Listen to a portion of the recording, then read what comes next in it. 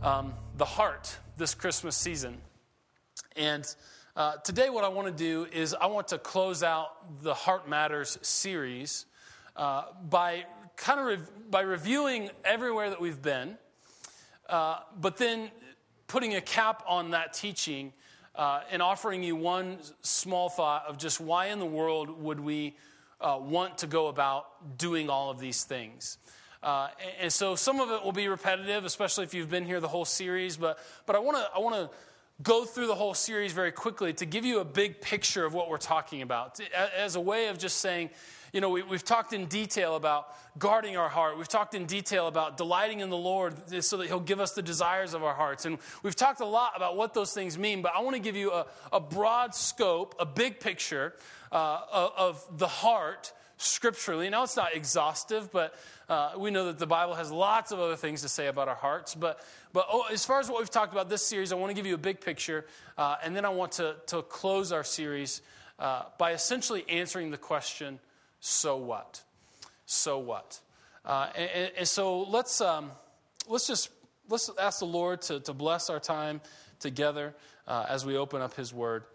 Heavenly Father, thank you so much for this week of celebration, of remembering your birth, your very first coming to us humbly as a baby. But Father, the opportunity that it affords us to also look forward to your coming again, your second advent, and the renewal of all things that we so desperately long for. And so God, in these moments as we open up your word together, would you transform our hearts? Would you shape our hearts? And would we just be attentive to your word? And God, would you not only encourage us and lift us up, but would you also challenge us and form us and shape us as a result of hearing your gospel this morning? So thank you, Lord, for the opportunity we have to be here today. We ask your blessing on our time of hearing your word together. And we pray these things in Jesus' name. Amen. Amen. We began our series by learning that our hearts are central to who we are. The Greek word for the word heart is the word cardia. It's clearly where we get our English word cardiology or any forms of that word. And what it speaks of is not just our emotional center, that culturally speaking, our heart is really understood as being the emotional center of our lives. But Scripture knows nothing of that, because the word cardia speaks of the center of who we are. In other words, it is the seat. And by the seat, I mean it is the center, or it is the source of our emotions, our thoughts, our appetites, our desires, our emotions. All of these things flow and have as their source our heart. And so when we're talking about the heart scripturally, we're talking about the center of who we are. And Proverbs 4:23 is true. It says, above all else, guard your heart, because everything that you do flows from it. That is to say that we can't help but live from our hearts. That right now, your life and whatever habits you form, whatever behaviors you have, whatever attitudes you have that maybe no one else knows about, those are all flowing from your heart. And so when we talk about faith and when we talk about Christianity, central to what we need to do is not just behavior modification. I need to live a better moral life here, or I need to clean up my language, I need to do this or that. Those things are all good, but ultimately faith is not about behavior modification. It's about our heart being changed. And that's really what the gospel seeks to do. That's really what Jesus can do through the power of the cross and the resurrection. That when we come to know Christ, what happens is a change in our hearts. And I'm afraid that for too long, people of faith have tried to center their lives on better morality or just behavior modification. And unfortunately, some communities of faith center their lives around that as well. And so you get 3 steps to a better this and 5 steps to a better that and all of those things. And those things are helpful, but a lot of times they don't get to the real driving issue of why is this happening? It's happening in my heart and as a result of what is in my heart. And so where we started this series is that The heart is absolutely central. And in fact, Proverbs 4:23 is so true. We do need to guard our hearts because all of life flows from it. But what does it mean to guard our hearts? Well, guarding our hearts doesn't mean building walls around our heart. And for a long time, that's the way that we've been taught to understand guarding our hearts, is to guard our hearts, we need to build a wall around our heart. We need to take up arms. We need to do what's right. We need to put a shield around ourselves in order to guard our hearts. But the problem with building a wall is that it does keep bad stuff from coming in, but it also keeps good stuff from coming in. Right? And so in our approach, if our approach to guarding our heart is to isolate ourselves so that we don't get hurt from other people, we're not corrupted by other people, or we don't get influenced by the wrong people. If we are constantly isolating ourselves, building a wall around our heart, then what we've also done is we've also robbed ourselves of the life that our hearts desperately need and desire. Perhaps you know someone in your life. They have been deeply hurt, and their response to that hurt has been to shut down emotionally so that they can't get hurt anymore. And maybe you know someone, maybe you've done that. But the result of shutting down to protect ourselves from being hurt and gaining that tough skin, as we sometimes call it, is that we have also robbed ourselves of life. The tough skin might protect us from future tears, but it also robs us of life. And so the Apostle Paul, in seeking to address this disconnect of how do we guard our hearts without really building a wall around it, without really isolating ourselves, without developing that metaphorical tough skin so that we're not hurt anymore, the Apostle Paul draws a connection between guarding our hearts and prayer. And he says this in Philippians 4, chapter 4, verses 6 through 7. He says, "Do not be anxious about anything, but in every situation, by prayer and petition, and with thanksgiving, present your requests to God. And then the peace of God, which transcends all understanding, will guard your hearts and your minds in Christ Jesus." In other words, what we learned in that week of the series is that we need to pray for our hearts. In this situation, Lord, would you guard my heart so I don't believe the lies that the enemy is trying to convince me of?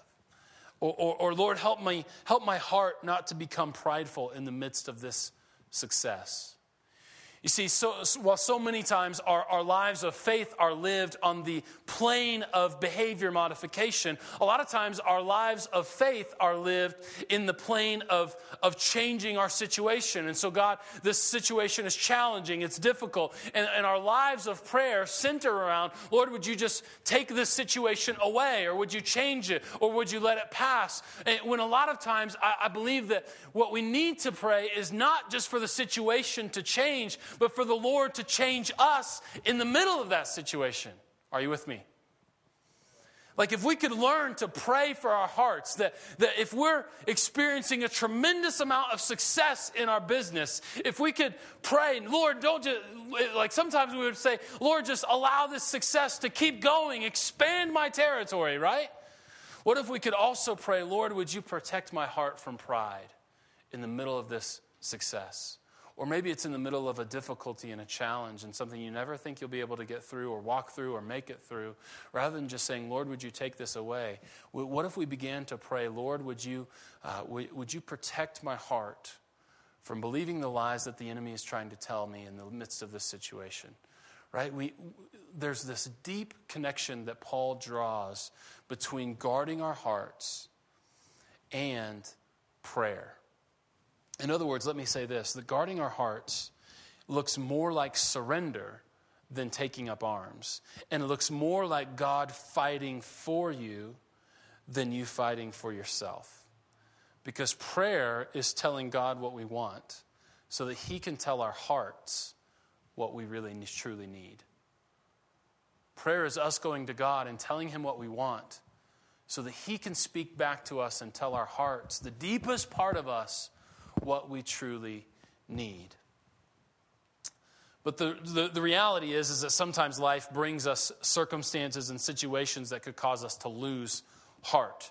And if the heart is the center of who we are, then losing heart means losing hope. It means becoming apathetic. It means losing motivation. It means wondering if we're ever going to be able to go on. Maybe you've been there. Maybe you are there. I know that I have certainly been there in those situations where I have just lost heart. And again, the Apostle Paul offers us wisdom because after going through an extremely difficult circumstances in the midst of his ministry, where he's going around, he's planting churches, he's pastoring churches, he's writing letters, he's doing all of these good things for the gospel, he's spreading the gospel around the known world in his time, and he's doing all of these great things, and yet he comes into circumstances and situations that would cause him to have lost heart. And just a short list of that is he goes through beatings, he goes through shipwrecks, he's in danger, he's in prison, and yet he says, in the midst of all of these things, in the midst of ministering for the gospel and going through impossible circumstances,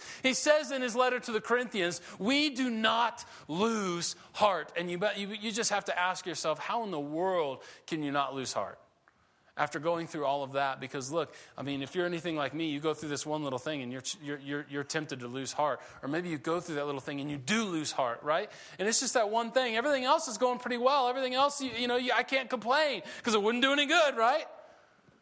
But you go through this and it's like, man, I feel like I might have lost heart or I'm losing heart. Well, Paul says that we do not lose heart because as Christians, we have a tremendous hope that reaches past our current circumstance. And what he does is he paints a picture of that hope. And it is a much fuller picture than just going to heaven when you die. In fact, it's not just, hey, there'll be pie in the sky when you die by and by. What Paul... Yeah, I know that one. What Paul does is he says this. He says, when you go through a difficulty, when you go through a challenge, when you're walking and trying to climb over a mountain of your life, he says, whatever the nature of the difficulty is, it's just like joining Christ in his death. That's what Paul says. He says that he tells the Corinthians that he and his colleagues that are going around and ministering with him, they carry around the death of Jesus with them all the time. Now that just makes for great devotional reading, doesn't it? You know what? What are you doing today? I'm carrying around the death of Jesus with me. I mean, why would we want to join Jesus in his death? Why wouldn't we want to join him in his life, right? Why wouldn't we want to join him in his resurrection? Well, Paul says that in order for resurrection to happen, there has to be death. That in order for you to really know the light of day, you have to have known the darkness of the night. And so he says, we do not lose heart because every time you go through a difficult circumstance, it's just like joining Christ in his death, so that you may also join him in his resurrection life. Let me say this to you. Our lowest moments have the greatest potential for new life in Christ. Your lowest moments have the greatest potential for Christ to shine his light in you and through you. And we need to hear that, don't we? Because too often in our lives, we go through a difficult circumstance and we blame God, we shake our fist at God, we get angry at God. And it's okay to be honest with God because he can handle your honesty. But more than that, we need to realize that in those moments, when you are in the deepest valley, when you can't mutter anything to God but tears, those are the moments that are just filled with potential for new life in Christ. In fact, when Paul is speaking about this truth, he quotes a portion of Psalm 116. And he quotes just a short little line of it, but he does that because his original audience would have been very familiar with the Psalms. And just quoting that one line they would have known that he's in fact calling upon the entire psalm. And the entire psalm is about being rescued by the God who loves us. And in fact, let me just read a portion of that. And we looked at this a couple of weeks ago. But a portion of Psalm 116 says this: "The Lord looks after the simple. And when I was down in the depths, he rescued me. And so my heart, you can go back to rest. For the Lord has been very generous, and he has rescued my heart from death." Right? I mean, what is losing heart except our hearts dying? The center of us, who we are. Yeah, we're still breathing, we're still walking around, but the center of us has died. Our hearts have died. And yet, Paul says, and the psalmist says, in those moments, do not lose heart. And in fact, in those moments, take heart. Because when you're in the deepest valley, you are in a position of the greatest potential for new life in Christ to be expressed through you. Paul says this in another place. He says it in a little different way, but he says that he says that in his weakest moments, the Lord spoke to him and said, "My grace is sufficient for you." Right? That when you are at your weakest, the Lord's strength is displayed all the more. And I hope that's an encouragement to you today. And finally, we talked about how to live well, we need Christ to be the chief love of our hearts.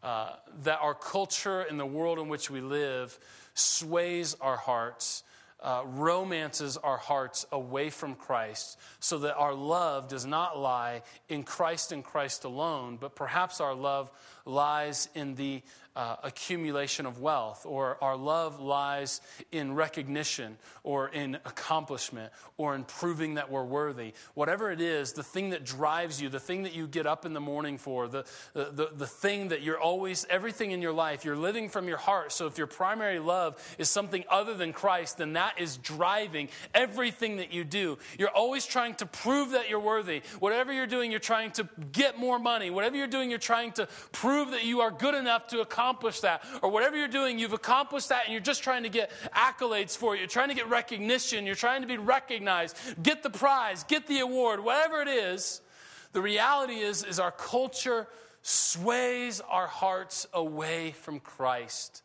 as our primary love. And so in order to live well, we need Christ to be the chief love, the primary love, the ultimate delight of our lives.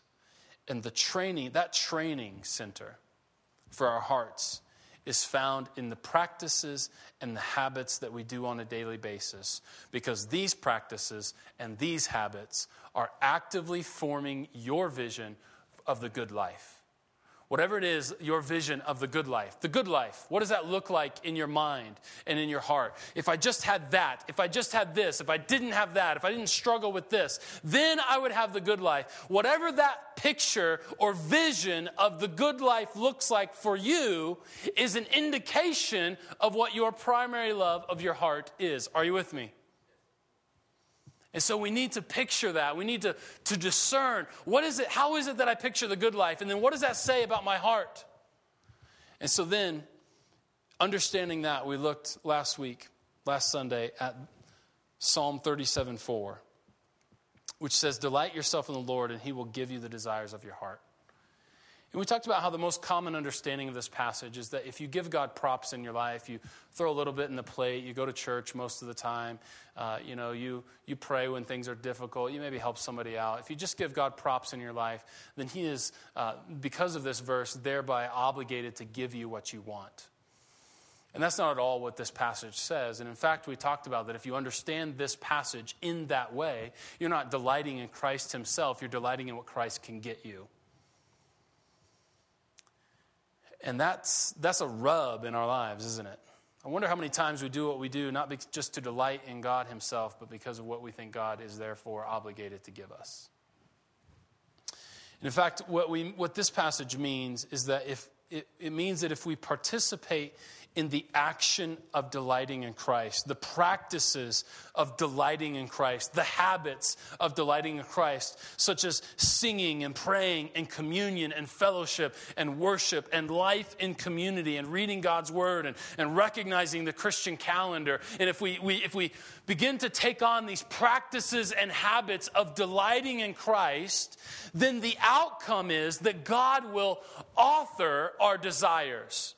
Not give us the thing that meets our desire, but actually become the author of our desires, right? The word give here in the Hebrew means to bestow upon. In other words, delight yourself in the Lord. That's action, practice, habits. And then he will source or author or bestow upon you the desires of your heart. So that all of a sudden, there's no longer a difference between what your heart desires and God desires for you. They become one. That's what it means. In other words, the habit of delighting in the Lord trains our hearts to desire him more and more.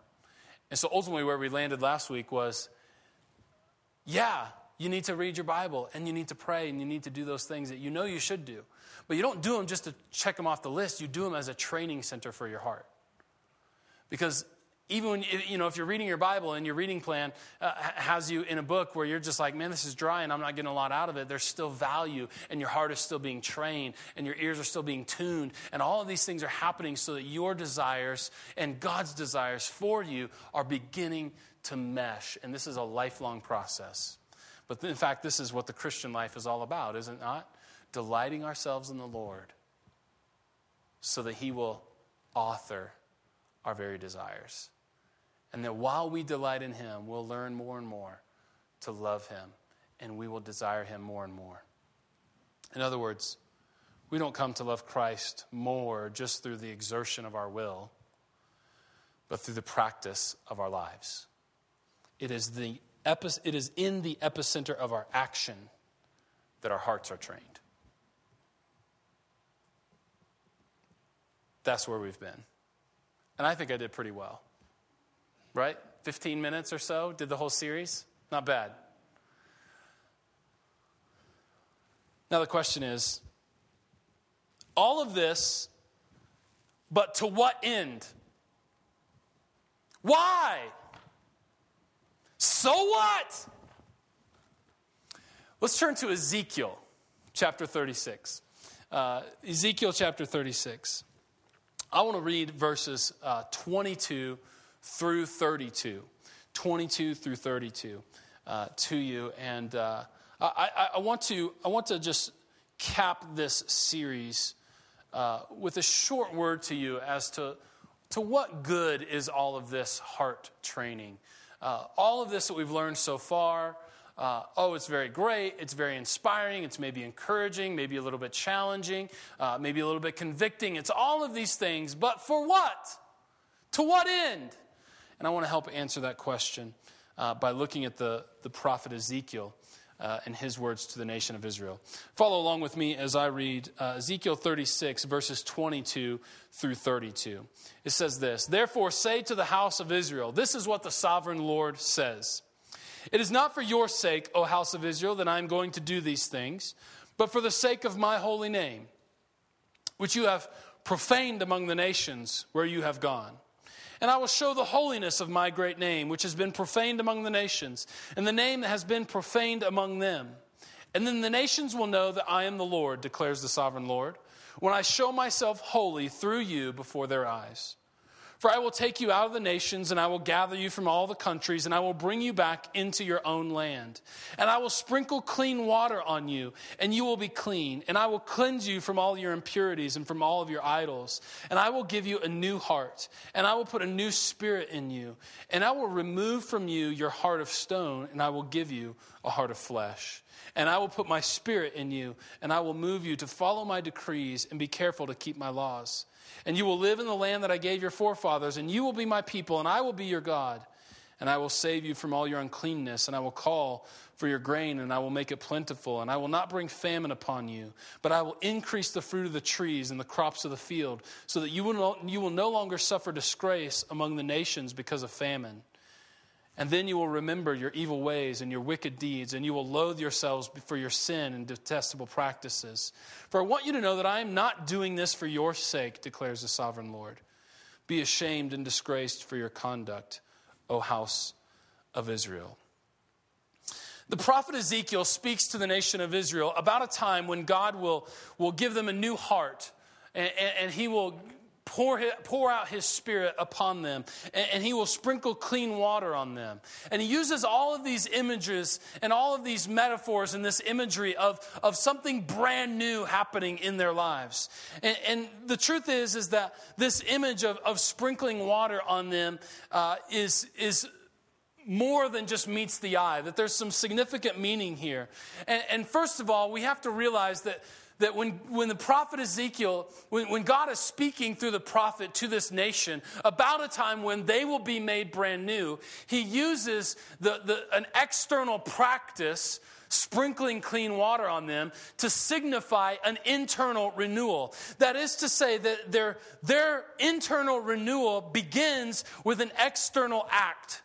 And that's really what we're talking about when we talk about delighting ourselves in the Lord by doing practices of Christianity, of coming together as a community and praying and singing and offering communion and taking communion and really giving ourselves away in community to other people, where we're not closing our hearts off because, oh, what will they think? But I'm fully entering the life of the community so that I can gain the benefit of the community and I can offer benefit back to the community. These kinds of practices of Christianity are external acts. But internal renewal has to begin somewhere. And so what he's talking about, their renewal as people in their hearts. But the first thing that he uses as an image of that is an external act. I'm going to sprinkle clean water on you. Now, of course, counselors have known this for years, that when a couple comes in and they're in trouble and they're disgraced and they say, we just don't feel like we love each other anymore, one of the most practical pieces of advice that counselor gives the married couple is, I don't care if you feel like you love her anymore, you need to buy her flowers and write a nice card. Well, why would I do that? It's not real. It's not honest if I don't feel like that. And the counselor says, because if you do that, your heart will follow. And it's the same thing here, man. If we want to delight, if we want Christ to be the delight of our lives and the desire of our heart, then the psalmist says we need to delight in him, and our hearts will follow. Our hearts will be trained to love him more and more. And so the prophet Ezekiel, same thing. The internal renewal begins with an external act. Make that right decision. Be disciplined to do that, or don't go there, or all of these things are training our hearts into the vision of the good life and desiring the kingdom. But more than that, this particular type of cleansing, scholars believe is referenced here, is not just a routine act of cleansing and purification. Of course, in the nation of Israel, they had all sorts of acts and rites of purification and rituals of cleansing and all of these things. And many things could fall under the category of routine. This is done and it has to be done again and again and again. But this particular type, scholars believe, that's being referenced here symbolizes the end of a period of disorder and the beginning of a new phase or new kind of existence. That is to say, it's the end of a idolatrous past and the beginning of a brand new start. That this act of cleansing is not just routine, you do it every day, but it's more, it's heavier than that. It's more significant than that. This marks the end of something where I was once idolatrous and what I once wandered away from God, to the beginning of a brand new time or period or start where now my heart is given over to obedience to God and I want to follow him and all of these kinds of things. And the word that Ezekiel gives here, the word of the prophet, is fulfilled in Christ and the giving and the pouring out of the Holy Spirit for all people. That when we place our faith in Christ, our hearts are made new.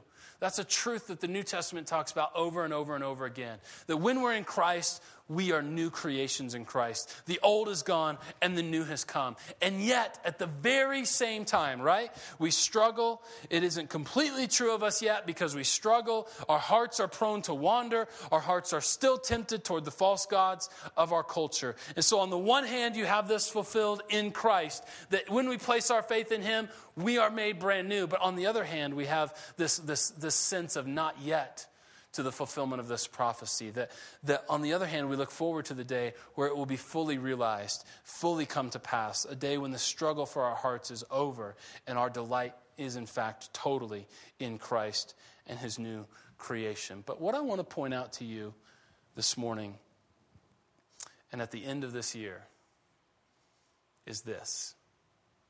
That twice in this passage, once in verse 22 where we began, and then one in verse 32 where we ended the passage, God wants to make it one thing very, very clear.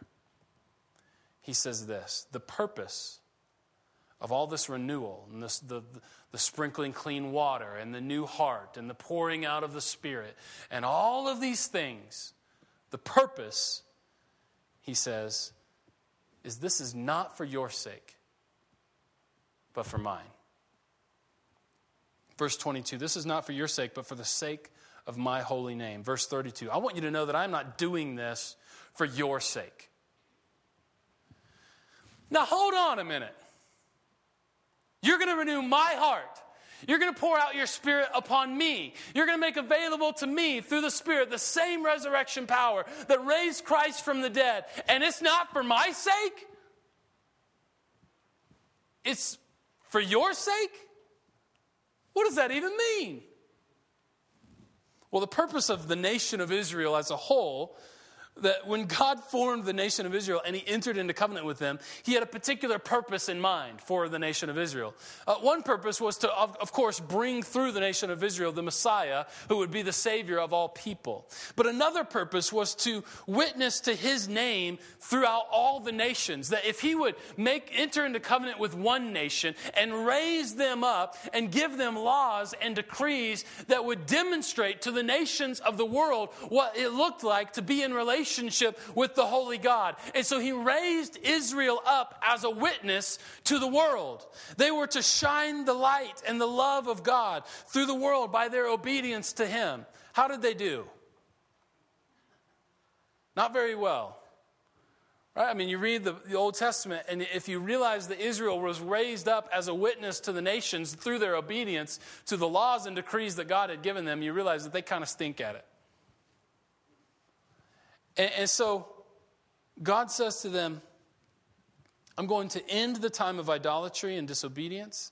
I'm going to give you a fresh start, and I'm going to do this by giving you a brand new heart. But I'm doing it in order to protect the holy name of Yahweh. In other words, God is concerned about the divine reputation. And the same is true of you and I. That if we were to, we place our faith in Christ, God makes us brand new, and he says, now go and be a light and be a witness to show the world what it looks like to live in relationship with me. How are we doing? Like we tend to kind of look down on the nation of Israel, right? Like, Like if God had demonstrated himself in such miraculous ways to them, if he had just done that for us, of course we wouldn't mess up like they did. Right. You see, the purpose of God changing your heart, the purpose of God guarding your heart, the purpose of you participating in the practices and activity that train our hearts to desire Christ is not primarily for your benefit. Now, this is hard to hear because the culture is all about me. Everything in our culture is individualistic and it's all about you. That's the marketing of your bank. Your checking account is about you. No, it's not. Here's your house. Here's the bank. It's not about you, right? Some of you will get that later. It's very under the radar, okay? But listen, everything in our culture says it's all about you, right? And what I want to say to you today is that all this business about our hearts and guarding our hearts and our hearts being changed, it is not primarily for your benefit. It isn't to make your life easier. It isn't for personal improvement. It isn't so that you can live a more morally correct life. It isn't to make you a better parent or a better spouse or a better friend. It isn't for your career advancement. It isn't to make you better at your job. It isn't to make you more kind to your parents who visited or your in-laws who visited over the holidays. It's not any of those things. The purpose of God changing our hearts is to give him glory. That's it. Now, you may be a better spouse, and you may be a more loving son or daughter. All of those things are true, but that's not the purpose. The purpose is so that God will be glorified through your life. Are you with me? No, that's okay. I can start over.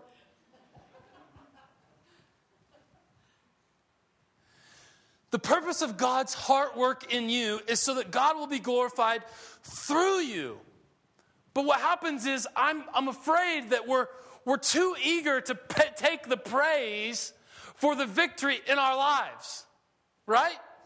I mean, for all the times that you get it right, for all the times that God's new heart in you expresses itself in the real world, for every time that you're honest when you could have lied, for all the times that addiction is broken, for all the times that you're a good husband, for all the times that you are a good wife, for all the times that when you train your child instead of just scold them, for all the times that you love your child and demonstrate God's love to them, for all the times that you're a trustworthy employee, for the time that you refuse to gossip at work, for all the times that you forgive instead of seeking revenge, for every time that you live in the victory of Christ and every time that you get it right, it is not for your praise, it is to give God glory through your life. That's the purpose. That's the reason. What is the deal with all of this heart change? God says, I'm not doing it for your sake. I'm doing it for my sake. I'm doing it to protect the divine reputation so that when people will look at your life and see all the victory that you live in and all the great things that you're doing and all of the morality that you have, they don't look to you and say, oh, isn't that person so great? Aren't they wonderful? They might... No. That's not the reason. The reason is so that they can look at your life and say, there must be a God who loves us and who has saved us and makes that kind of life possible. That's what Jesus was doing, by the way, in his ministry. His miracles and his healings and all of these things, those weren't all just cool tricks because he was God. Those weren't like just party tricks to gain a crowd. Jesus, through his ministry of forgiveness and healing and reconciliation and all of the things that he was all about through his ministry, he was demonstrating what? There's a brand new way of life made possible in Christ. And what he called it was the kingdom of God. This is what the kingdom of God looks like. This is what the kingdom of heaven looks like. This is the new way of life that's made possible in Christ. And may we live in that way, not for our own glory, but to the glory of God himself. Because every time that you did the right thing, every time that you were honest when it was so easy to lie, and every time that you operated in the role of spiritual leadership in your home as a husband, and every time that you're a good parent, every time you refuse to gossip, and all those times that you live in the victory of Christ, those things were made possible not because you have an iron will, but because God has changed your heart in Christ. Your heart has been changed. These things are true in your life, not so that you will get praise for being a great person, but so that your life may be a witness to the life-changing power of Christ, and He gets all the glory. And He gets all the glory. And I wonder if this could change the way in which we approach difficult circumstances. I'm going here, I'm doing this, I don't want to do it, I don't want to be here. But may God be glorified through me. I'm going to choose to do this, I'm going to choose to have the right attitude, I'm going to choose to do this, and not do that so that God will be glorified through me. I mean, if we really realize, church, that it's not so much about you as much as it is giving God glory through you, then that pretty much changes everything. Because I'm afraid that even in my own life, so many times I seek self-improvement or I try to be better for an end result that is not glorifying God, but glorifying myself.